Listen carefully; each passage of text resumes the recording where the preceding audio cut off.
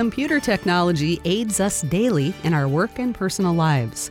Banking, online ordering, education, even monitoring your blood sugar and other health conditions is now routine. These systems also track our online habits, learning about our preferences and using that data to offer similar types of products or other content. That's one simple example of artificial intelligence, but AI's use is growing fast, and understanding the risks that come with the convenience is important. We'll learn more about these cyber concerns today on Talk of Alaska.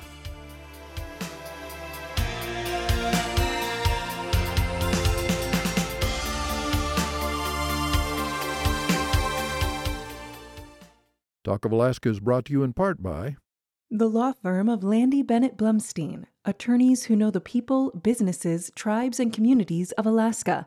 Landy Bennett Blumstein, online at lbblawyers.com. The Alaska Fisheries Development Foundation is excited to announce the 30th anniversary of the Alaska Symphony of Seafood. The call for products is out now, with the deadline to enter October 7th, 2023. Additionally, the call for judges and sponsors is also live. Details can be found at afdf.org. Just click on the Alaska Symphony of Seafood tab for more information on entering and sponsoring. This message sponsored by AFDF. The views expressed on this program are those of the participants and not necessarily those of Alaska Public Media, this station, or its underwriters. Hello, it's Talk of Alaska. I'm Lori Townsend. The seeds of today's artificial intelligence stretch back further than you may realize to the 1950s. A Harvard University report chronicles how AI grew from the 50s to the 70s as computers were able to store memory to remember commands. Flash forward to the 90s and early 2000s when more funding and algorithms helped AI keep advancing. Then about a year ago, in November of 2022, the company OpenAI released ChatGPT to the public.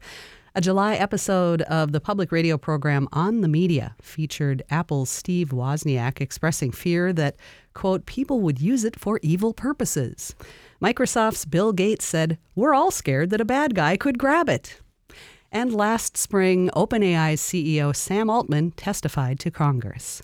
My worst fears are that we, the field, the technology, the industry, cause significant harm to the world. I think if this technology goes wrong, it can go quite wrong. And we want to be vocal about that. We want to work with the government to prevent that from happening. There's your Halloween chill for you.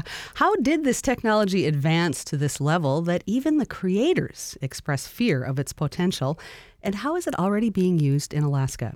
Teachers and professors are on the front lines of this debate, so here with us to help describe AI's practical applications, when it's helpful and when it's not, is Kenrick Mock. Professor Mock is the Dean of the UAA College of Engineering and is a professor of computer science and researches artificial intelligence and its uses.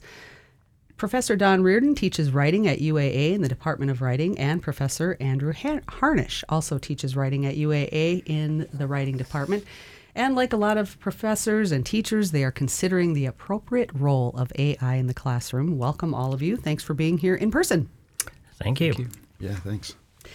You can also join our conversation, Alaskans. Are you using AI? Do you think it's a terrific asset that will possibly help solve some of the world's biggest problems? Or do you fear its use will have unintended negative consequences and will take over and control our lives? You can call us statewide at 1-800-478-8255. That's 1-800-478-8255. If you're in Anchorage, the local number is 907-550-8422, 550-8422. You can also email us, talk@alaskapublic.org. Kenrick, I want to start with you. AI's use stretches back decades. In 1970, it was predicted that within 3 to 8 years, computers would have the general intelligence of an average person. And in 1997, a computer beat Russian chess grandmaster Garry Kasparov. What happened in that 27-year stretch that advanced AI enough to win at chess? Yeah, so AI has had some, fits and starts, and there's been this promise going back into the 70s that AI would be kind of like what it is today, but back in the 70s, and it didn't reach that potential back then. And so it had kind of a bad rap of it being over-promising. And really, what's happened in the past is what's driven the advances have been the increase in computing power for one. And so that's really been what's happened with chess. Is chess is a really constrained game, and so when you have more computing power, the computer can just look farther ahead down the possible sequence of moves, and that's really what allows it to be a better chess player. So computing power for one, and then the other one is really the internet. And so as the internet has risen, we have access to tons and tons of data, and today's algorithms use machine learning. So machine learning is kind of the engine behind AI today. Whereas when we talk about chess playing programs, it doesn't necessarily use machine learning. It could. But now that we have all this vast data, it's opened up all these possibilities for new types of AI and applications that we see today.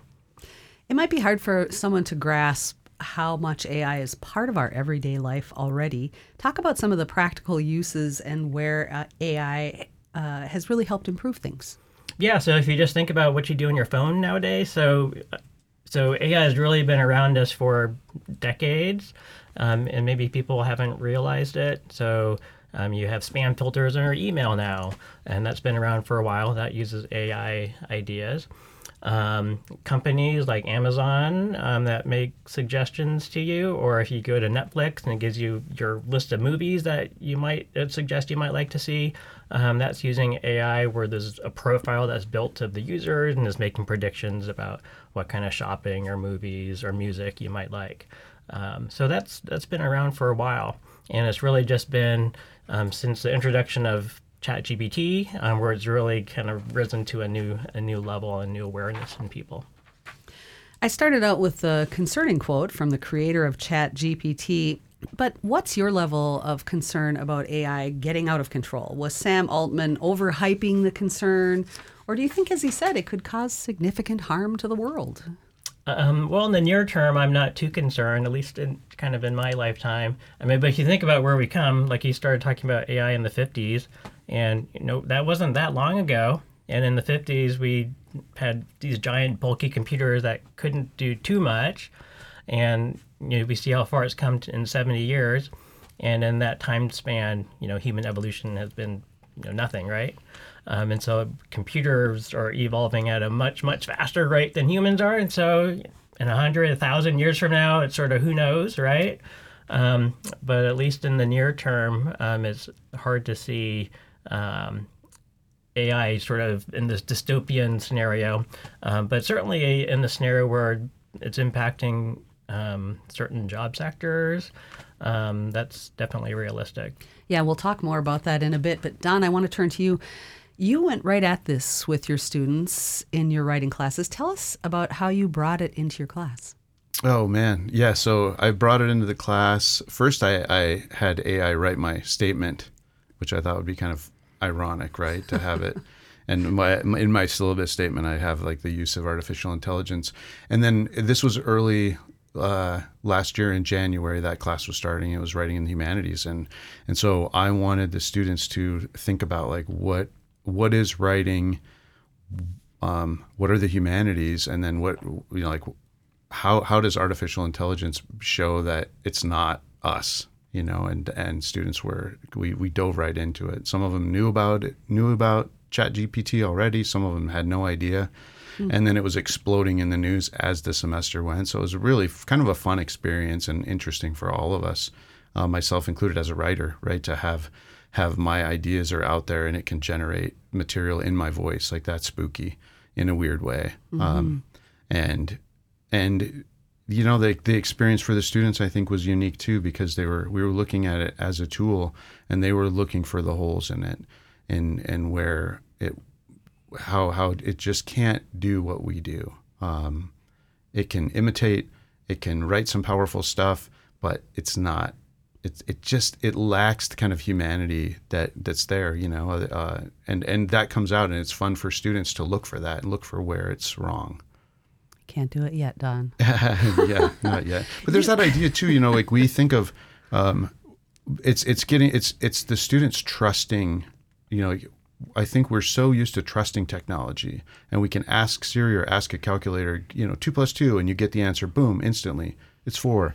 And then you ask for it to give you a biography of something, and you expect and it comes out instantly, but it's wrong. The material's wrong often, and the sources are often fake. Yeah, and I want to drill down in that in a little bit, but I think you had AI write the class assignment. Is that right? Tell us about how well did it do? Did you give it a grade? Yeah, that was really funny. I showed them the assignment sheet.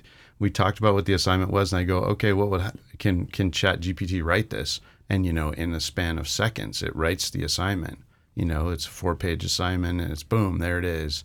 And we read it together. And I think some students were shocked that it could do that because they didn't know that. So essentially, I'm saying, here's how you cheat, kids, which is a really stupid thing for a professor to do. But right away, they could see where there was holes in it and how it wasn't matching with the assignment. And they could see it kind of from my point of view. How would I grade this? And what would you do if you received something like this? And then we started playing with it, where can you write it in another voice? Write it in the voice of Shakespeare. Write it in the voice of the street, and it's really funny to see how silly that can be, where it's just like, yo, check this out, and so playing with it is part of it, learning and understanding how it's a tool and how it can be useful, I think is important, as important as thinking to just like not let students use it.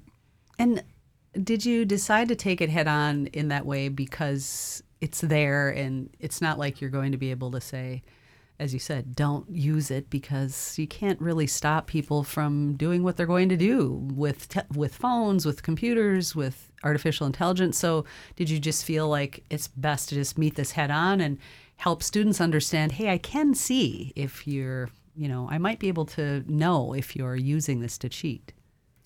Yeah, that's a really good question. I think the reason I did it was because I believe in the power and magic of writing. And that's part of how I teach and how I write, and it lacks that. And I want them to see that they have their voice and their ideas are more important than anything that a computer can generate.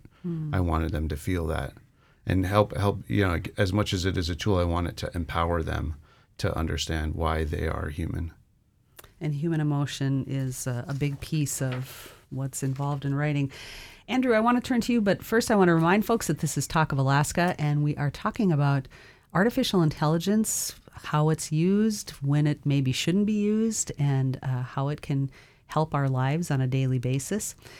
We're talking about these things with Professor Kenrick Mock, who is the Dean of the UAA College of Engineering and a Professor of Computer Science, and Professors Don Reardon and Professor Andrew Harnish, who both teach writing at UAA in the Department of Writing. You can join our conversation statewide at 1-800-478-8255. That's 1-800-478-8255. If you're in Anchorage, the local number is 907-550-8422, 550-8422. You can also email us, talk@alaskapublic.org. So, Andrew, how about your classes? You said conversations started last year in your class, and in researching it, your takeaway is that it can be disruptive, but it can also be helpful. Tell us about how you see it today.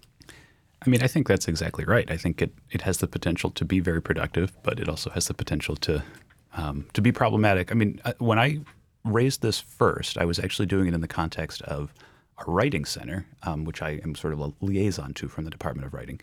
And I think a lot of the tutors that I was working with had heard the kind of news that Kenrick was talking about, and that Sam Altman alluded to, which is just that, this does have the potential to be very disruptive on some time horizon. And so, I said to the tutors, well, let's think about how we could possibly use AI when students come in asking for help with their work.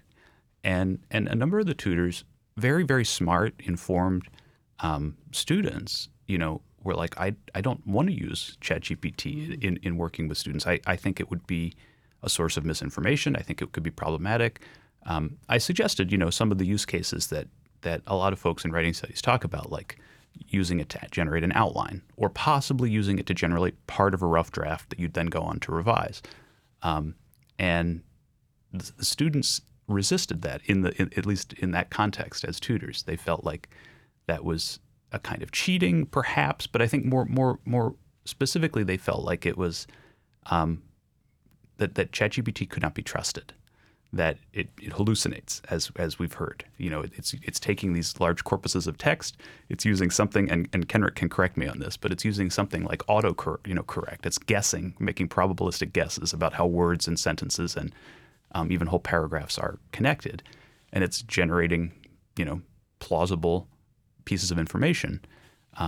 But sometimes it just makes stuff up because those connections don't match up with reality, even though they seem probabilistically true to the computer. And so I think a lot of the students know that, a lot of the tutors know that, and they feel like it's not, or at least they felt at that time, like it's not something that they wanted anything to do with as tutors. This fall, I talked to my students in the first year writing class that I'm teaching, writing across contexts, and I think about half of them had some experience with ChatGPT. So still a lot of students aren't that familiar with it. And one other anecdote that I'll share from the Writing Center is, a lot of students have been coming in this fall asking for help using ChatGPT. It's not the most intuitive program, and prompting, which is feeding it the sort of question or the instructions that it's going to use to generate a response, is a pretty sophisticated cognitive skill. And so a lot of first-year students, aren't that familiar with how prompting works and need help with that. And so, I think tutors are now at least doing that much with the students, helping them figure out how to use it. Well, it's fascinating to hear you say that it makes stuff up and it hallucinates. Kenrick, drill down a little there, because my assumption has always been computers will only do, what they're fed. But when I think about it making something up, I think about what I see in Otter transcriptions. We transcribe interviews in the software program called Otter. And wow, some of the misspellings and misword sentences that it puts together, you're like, wow, good thing the public doesn't see this stuff, because some of it is really bad. So is that part of the problem? Is it's looking at transcripts and saying, oh, well, it's not this, it's that?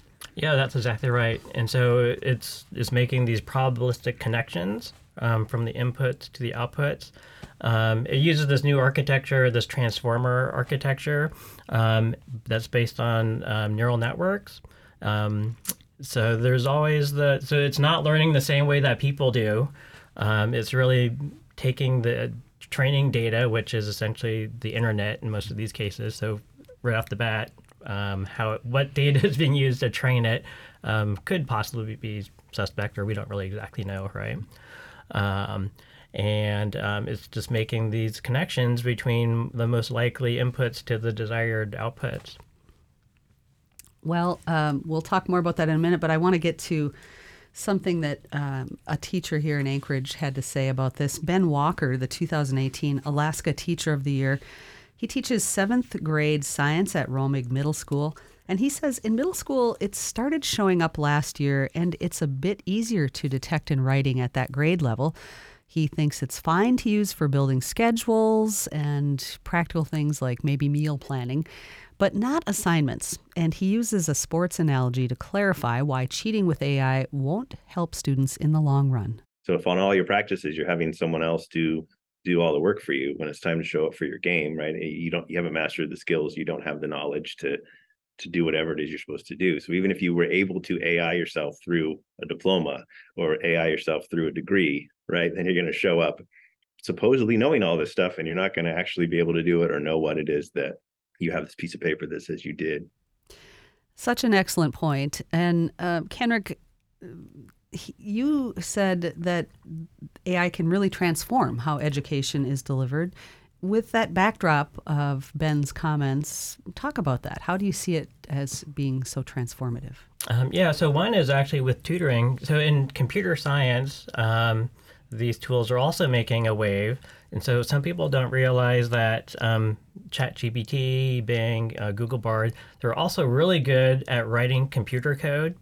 And so not only can they generate essays and stories and paragraphs, but they can write code, and they can write code really well. And that's because software code uses the same grammars and rules that English does, and it's more formal. In computer code, you don't have poetry or ungrammatical things. And so we have the same problem in computer science where students can essentially, cheat and have the ChatGPT write programs for them. But for tutoring, it's actually can be really useful. I have seen some students use this very successfully to sort of help them tutor their programs. It's a little different because they can usually run the programs and do some tests to see if it's working correctly. And so there's less of that worry that it's feeding someone garbage because you can actually try it and see if it works. So that's one example where now you have the ability to have kind of this private tutor that really learns about what you need.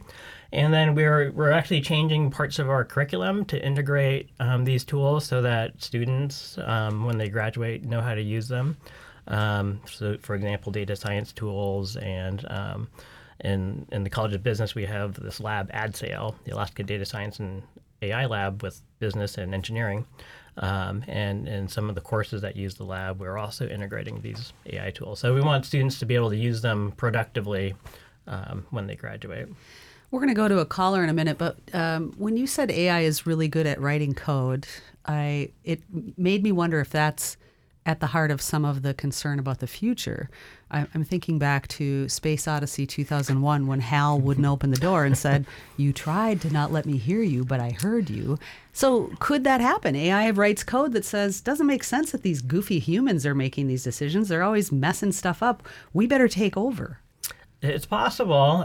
So that connection but it is theoretically possible. ChatGPT could write its own code that it then incorporates back into itself and runs. So it could, if that was allowed by the programmers, that could happen. And there is a field of AI where this occurs. It's called genetic programming, where we evolve computer programs. So in theory, it could happen. I'd say it's maybe. I think humans still have their finger on the plug if we need to. Good. I hope those programmers are paying attention out there. Okay, let's go to the phones. Libby is in Anchorage and I think is going to get to a point that I think is very important, and we would be talking about also at some point about bias. Hi, Libby. Hi there. Can you hear me? Yes. Okay, great. Thanks for taking my call. Listening to you, this is fabulous. I appreciate everyone there. I also work at the University of Alaska Anchorage. I'm the director of the Difficult Dialogues Initiative and work in the Faculty Teaching and Learning Center. So this is a very lively conversation there as elsewhere, obviously pointing to the fact that any new development in technology can bring both enormous good and enormous harm. When ChatGPT suddenly blew up because of the spaces that I work in, I was immediately contacted by some interesting folks. One thread had to do with Indigenous justice issues, working in those spaces. And another conversation I've had has to do with, I happen to know people who are in upper levels of Meta. And both of the conversations have to do with what was referenced earlier, which is that the sourcing that is being used for AI in ChatGPT and so on is coming from what exists on the internet, and it's wildly biased. We have very little information and knowledge from indigenous nations worldwide, for example. We have, as far as I know, very little information from many African nations, and so forth, right? And so there's great concern that the kinds of responses that when people put a question in and get answers, it's sourcing it from this very narrow spectrum of human knowledge, which would be primarily Western civilization. You raise an excellent point, and one that I did absolutely want to get to, and that is the concern over exactly what Libby said. There's a lot of excellent content online. There's a whole lot of garbage. And whole lot missing. I think that's the point here, a whole lot missing. Yes, there is absolutely a whole lot missing, as you referenced, from people of different ethnic backgrounds. And we know that a lot of the facial recognition therapy or software was developed by white researchers. So there is bias built into some of those systems. But when you think about how these AI programs go out and scrape for information, is there a way to make sure that they're not taking from conspiracy sites and some of the more colorful content that's out there? They can be tuned, and so it's not just a matter of whatever input you exists out there. And so Microsoft, has done this in the past when its systems have given some kind of wonky answers, and then they've gone back and retuned the algorithms. So it's possible, but it does fall on the hands of humans to do this, and humans to be aware of these deficiencies. And there is always a possible weak link there, right? Yes, I was going to say humans and all of their various states of ability to find these things. Don, as someone who has written military biographies, poetry, fiction, screenplays, you've done it all. What do you think AI's role could be for writers and should be? Have you tried putting an idea in to see what kind of a novel AI would generate? Oh man, that part's really strange. Yeah, I think when I first wanted to explore it, I needed to know what it was capable of, right? And that's where can you write in the voice of Alaskan author Don Reardon? And it can. And kicked out poems that I probably could have wrote because I'm maybe not that good of a poet. But then, can it write the first chapter of a novel? And it can. And thematically, it might be something I would write. The writing is not exactly me, but it definitely has some elements of me, and you can tell it's scraping all of the writings that are out there, from whether they're op-eds or the books I've written. But then if I have it write a biography of me, it's going to show me as this super cool military veteran, and that's not me. That's the guys I was writing about. Right. Talk a little about that, because I did want to ask you about that. It made assumptions about you having military background. Yeah. I've used several of the, whether it was ChatGPT or Bard or Bing, and it would say, Don Reardon, decorated combat veteran, served tours in Afghanistan and Iraq. I've served tours on the campus at UAA and UAF and in schools across America. Yeah. We're laughing about it, but wow, that could really it speaks to what Libby's saying too.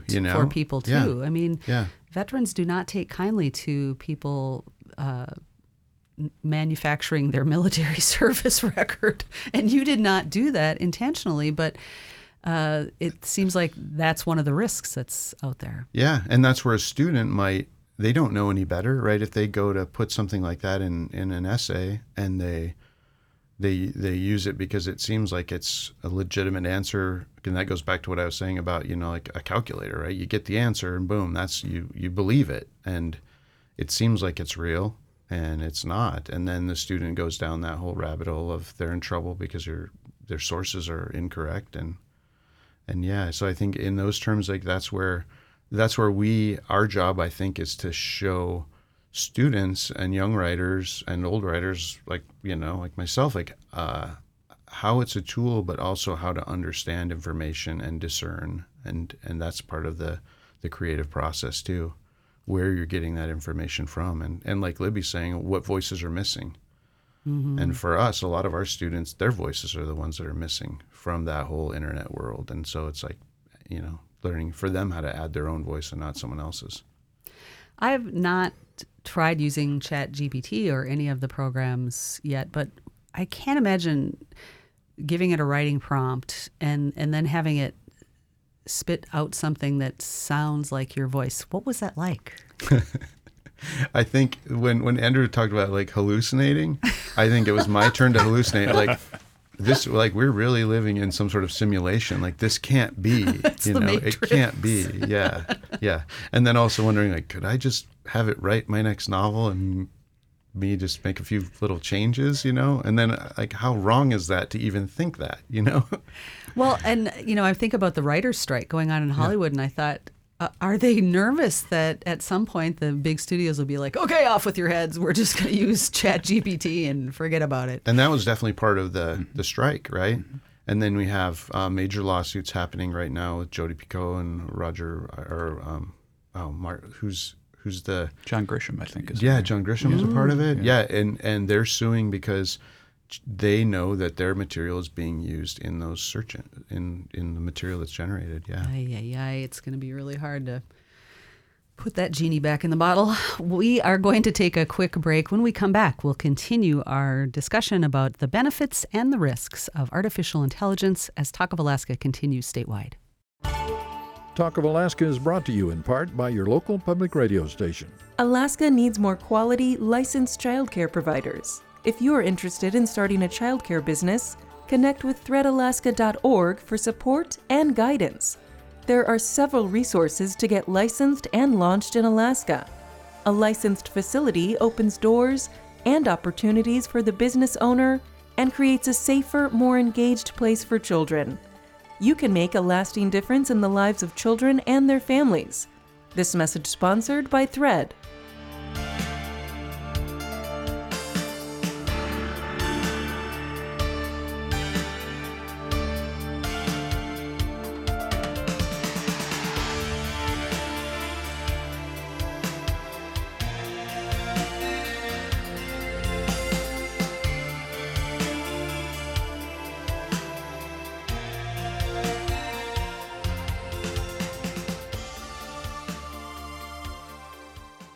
Welcome back to Talk of Alaska. We are discussing artificial intelligence, its use, and the potential benefits and the risks that also come with these advances. In the studio with me today is Professor Kenrick Mock, who is the Dean of the UAA College of Engineering and is a professor of computer science. Professor Don Reardon and Professor Andrew Harnish are also in the studio. Both professors teach writing at the UAA Department of Writing. You can join our conversation. Do you use AI? Are you excited about the prospects and how it can help benefit lives, or are you nervous and worried that it might get out of control? 1-800-478-8255 is the number statewide. That's 1-800-478-8255. If you're in Anchorage, the local number is 550-907-550-8422. 550-8422. You can also email us, talk@alaskapublic.org. Kenrick, do you think that regulation is needed? And are you confident that the federal government would be up to the task? Well, the government doesn't seem too interested in regulation right now. Do I think it's needed? I'm a little mixed. I could see some kind of regulating board, sort of like we have for the FDA when you have drugs that need to be approved, especially since AI and computer technology can have a similar impact on society. How that would get done and the impact would have on industry to release new software and algorithms it would be it would slow down the pace of technology for sure. So I'm a little mixed. I could see where there's definitely a benefit. How it would be implemented, I'm not quite sure yet. I mean, it's just so weird that the creator of ChatGPT, went to Congress and was essentially like, help me, save me from myself. I mean, it just seemed like a strange thing to do. Yeah, that's definitely makes you think twice about it, right, when that happens? Yeah. So explain to us what algorithms are and also what they are not. I've heard people accuse algorithms of everything from changing election outcomes to sending their dads down conspiracy rabbit holes. What are they, and are they good or bad? Yeah, so the real simple concept is just a sequence of steps that the computer follows to do something. So it's basically like, same like a recipe you'd use to bake a cake or something. You follow the steps in this order and you get a cake in the end. And so it's the same idea for computers. You follow some sequence of steps with some desired outcome. And the problems become maybe there's some bias in the algorithms where they don't account for certain factors, or of course they could be wrong, or maybe we know they're 90% correct, but it's those steps it's just the steps the computer follows, and for good or bad, that's the output that the computer gives. What's your level of concern about some of what Libby expressed when she called in about the bias in the system, and is that being addressed? No, I think she's got a great point, and it's definitely an issue in computing.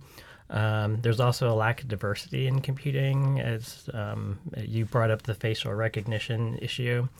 And there have been attempts to address it. I don't think it's been solved for sure, but there's been more effort and at least awareness in bias issues and trying to have a more diverse workforce. But we're still a long way away from getting there. You work on research into eye tracking. What can be learned about someone's gaze patterns online? That kind of, I have to say, freaked me out a little bit. Yeah, so eye tracking is used in all sorts of areas. For example, marketing. If you have a website and you want to know what are people looking at on your advertisement or your web page, that can tell someone useful information about how to design your ad or your website, for example. But one of the things that we've been finding is that gaze patterns are somewhat unique to each individual.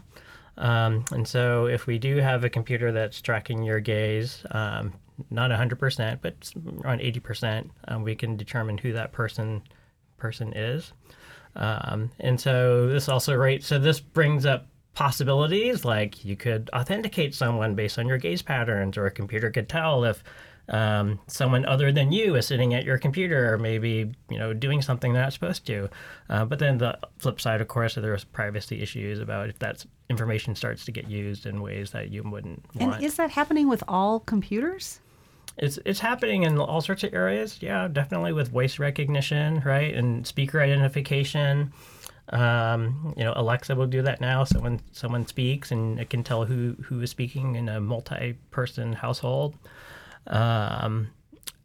So it's powerful, but at the same time, we have to balance the privacy issues. Well, I'm going to wear sunglasses from now on when I'm looking at my computer, I realized. Don, AI really at its most basic is really just a fast plagiarizer, right?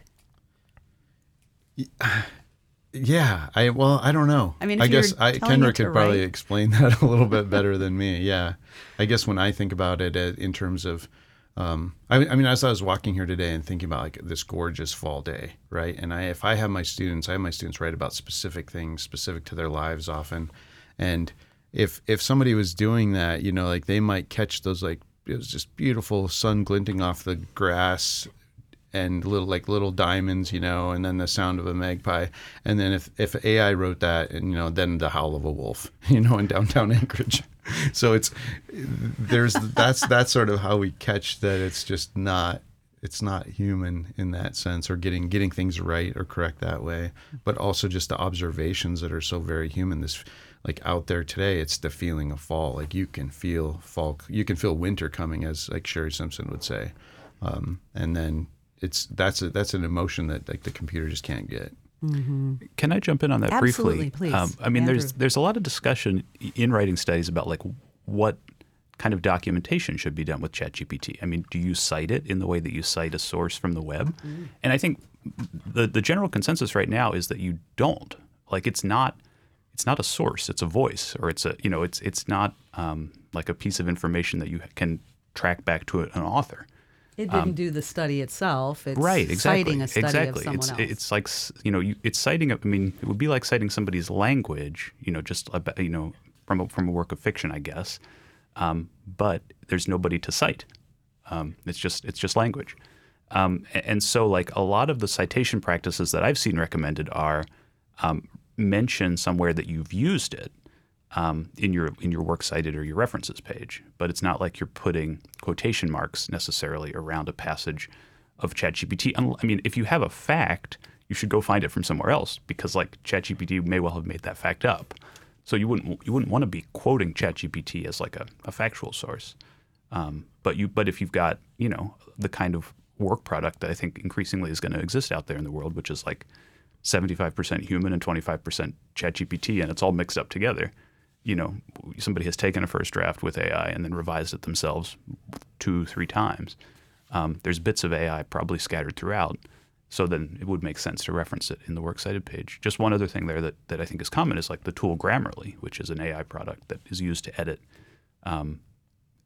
language. And so that's standardizing certain things in ways that have implications for Libby's comment about bias that we can speak to perhaps later. Well, in following up there, you had said that AI plagiarism detectors are not really useful. Why not? Well, Kenrick can probably speak to this better than I can, but I mean, everything I've read in the field of writing studies just says that the AI is constantly reiterating itself or regenerating itself. And so it can catch certain examples, perhaps, that would look like AI. But if a student is sophisticated, they can just, or whoever is sophisticated, they can regenerate the response. And those AI detectors aren't going to catch every kind of regenerated response. And so if teachers are using those detectors, they're likely to get a lot of false positives.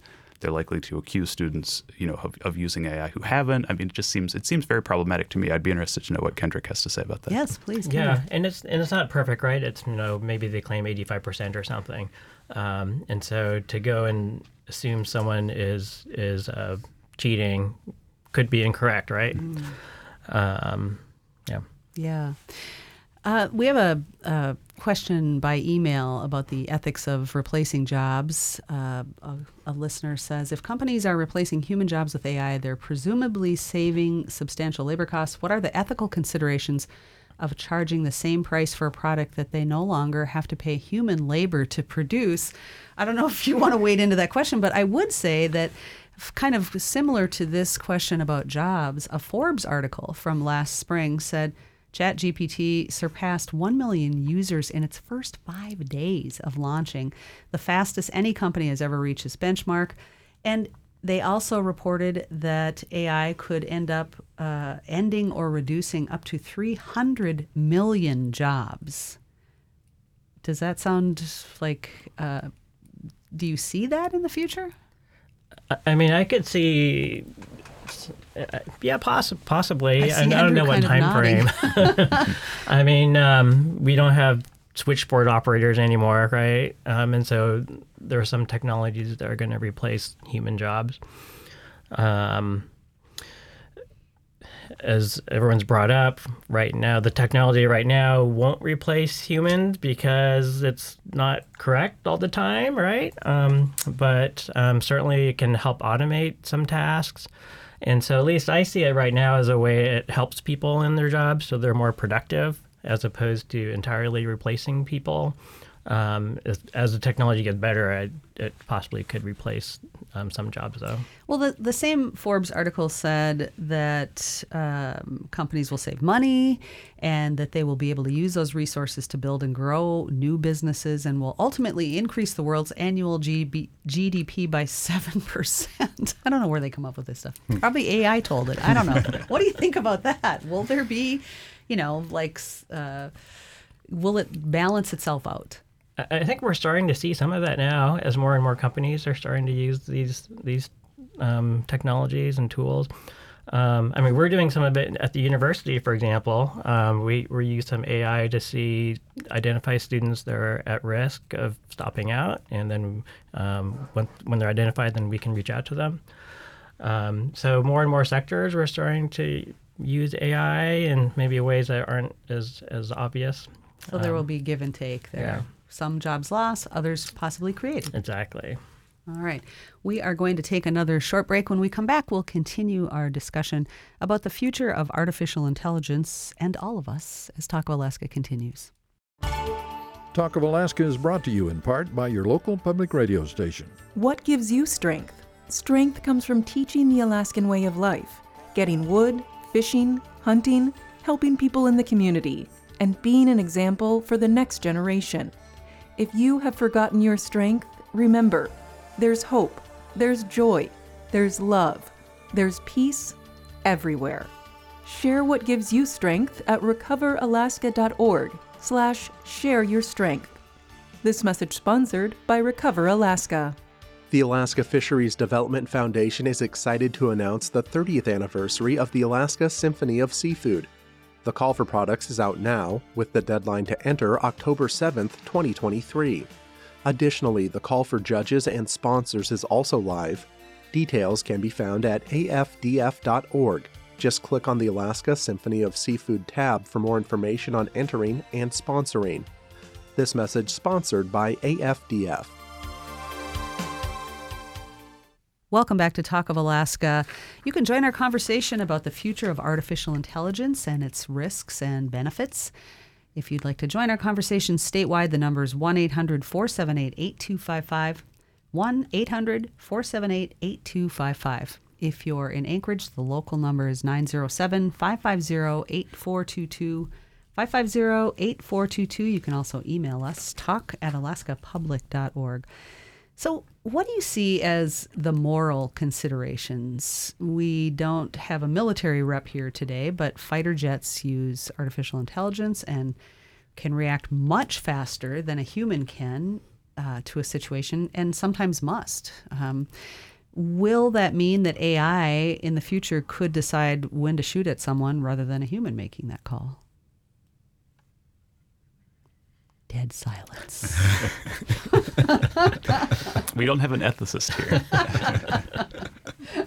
All right, on the next Talk of Alaska. I mean, I could see that happening in some cases. It's kind of scary to think about, right? It is. But seeing what's happening with the war in Ukraine, for example, and what people are doing with drones, it's not too difficult to imagine a drone making that decision on its own, whether or not to fire, and the technology is already there. And it certainly wouldn't be 100% accurate in terms of when it has a valid target.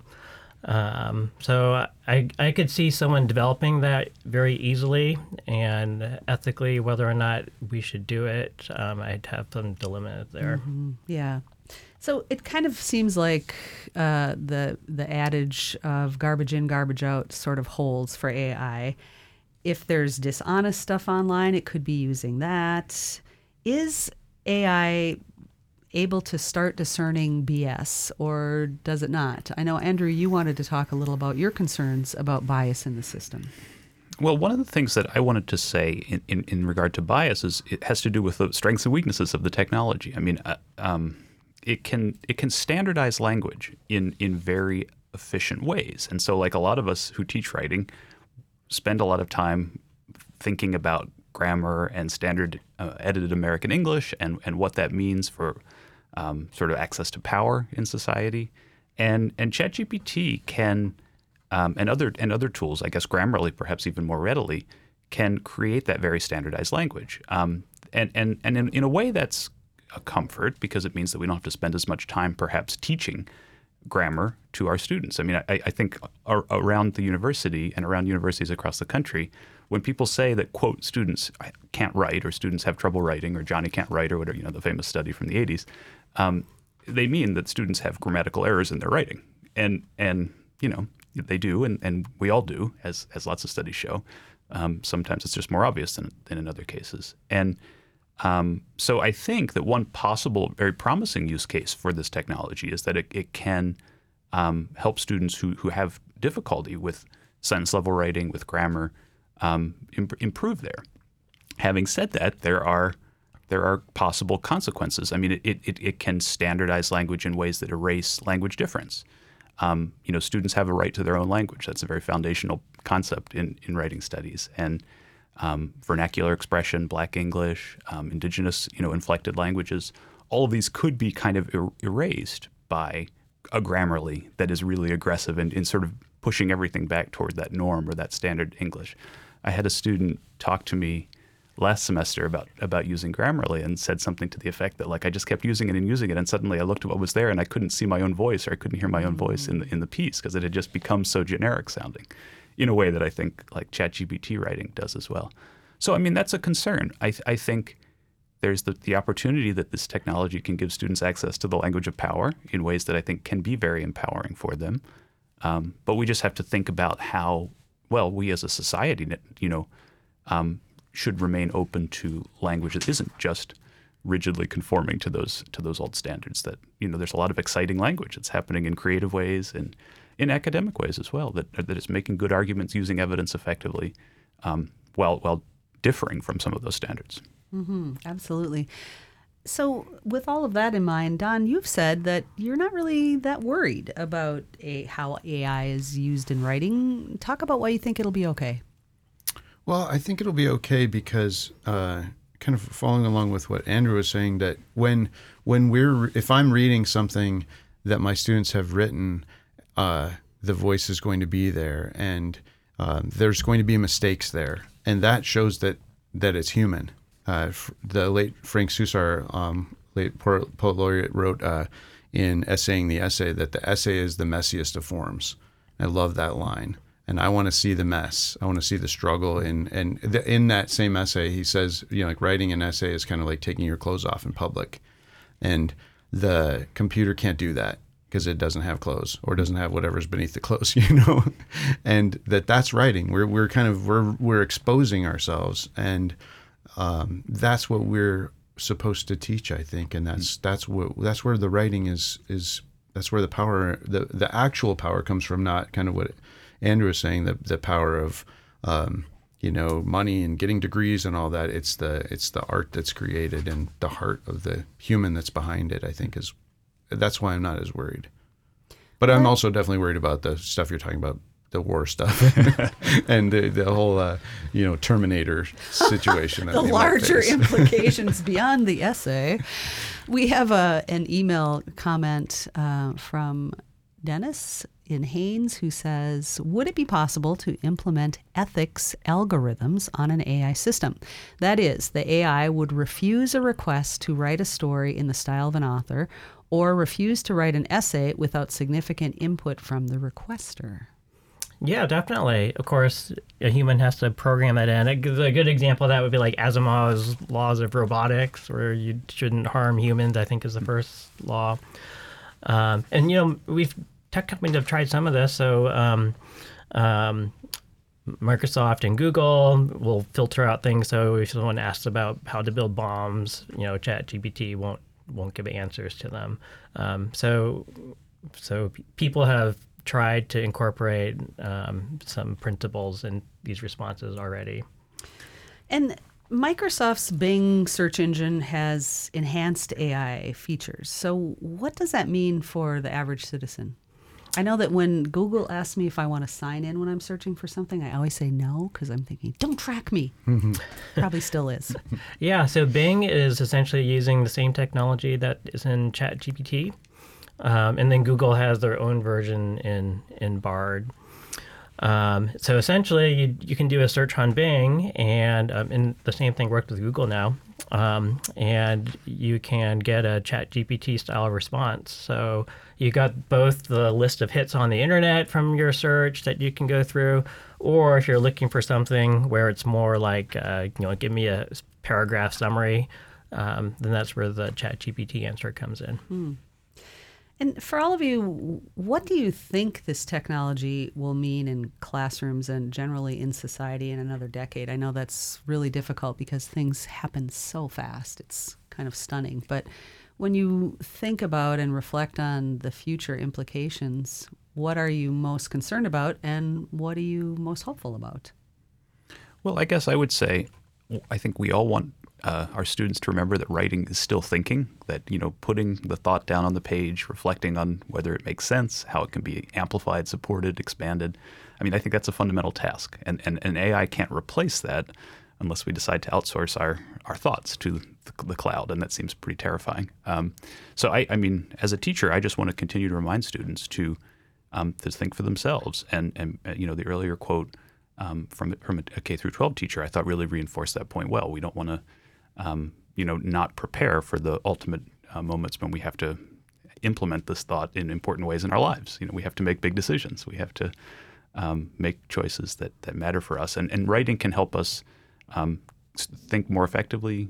And so I guess I remain hopeful that at least the people that I'm working with in my classes are going to keep thinking hard about what matters to them and using writing to augment that thought. At the same time, the possibilities for misinformation and for misuse of this technology, I think, remain, and they are kind of sobering. Yeah, I'm really hopeful, and so I see it more kind of like a tool that people will be using. So like a calculator, for example, where we use it to help automate tasks or to assist us in things where we need assistance, but we still have to incorporate the human cognition element to it to really accomplish what we need to get done. Mm-hmm. Don? Yeah, I like that idea of it as a tool. I remember back in my early days as faculty, I was getting in trouble because I was teaching citation builders, because I was like, why do I need to remember how to write a citation this way when it's just very formulaic, and I hope it'll be used as a tool that way, and we can still stick to the heart of writing, because I see writing as, when I talk about it as magical, it's one of the things that we do that's so strange. We take these weird marks and put them on a page or capture them somewhere on a screen, and they somehow transmit emotion that make us cry and laugh and scare us and get us angry. And I just don't think that a computer is going to be capable of doing that in the same way. At least I hope. Do you see a future in where AI can help with things like discerning if content is real or not? I know that video manipulation has gotten so sophisticated now that it's not even possible to go into the back end and look at the data to see, oh, well, this is actually from 8 years ago. It's not from this conflict right now. And the ways that images can be manipulated through artificial intelligence is pretty stunning. You could take someone, make them look like they're saying something they didn't. Do you see that there are tools being developed to help in that regard also? Because there's already a lot of mistrust out there about what's online, and this just seems like it could add to that. Are there tools looking at telling you, hey, wait a minute, this isn't right? Yeah, I mean, we've had spam filters for a while. We have things that can detect malicious emails, and similarly, we have researchers are looking at these kinds of things in images. And so this is actually, I think, pretty promising, because a computer is able to detect tiny differences in between frames and image to better make a judgment whether or not it was manipulated or not. You could find little cuts and pastes and things like that the human eye can't really detect. But a computer can. So this is definitely an area where I think computers can make a difference. It's wild, if I had my students do this, creating art, visual art, using the AI tools as well, and you can tell if it's an animal or a person. You look at the hands. Like if the AI cannot get the hands right. Interesting. I bet it will in the future, Don. Oh, no. One last question really quickly. Are other languages being added? I heard a story about a woman who was trying to get asylum in the U.S. and was denied because the AI program translated it incorrectly and they thought she was lying. Are languages being added? Yep, they're being added all the time. And that's one of the powers of these tools, is it scales up to multiple languages. So it's just a matter of time before we index more and more languages. Yay. That will help with some of the bias, I'm sure, in the system. Thanks to my guests today, Kenrick Mock, Don Reardon, and Andrew Harnish, for being on hand to help us better understand artificial intelligence and the future of it. Thanks to our engineer, Chris Hyde, our producer, Madeline Rose, and on the phones today, Michael Finelli helped us out. Thanks to you for listening. I'm Lori Townsend. We'll be back next week.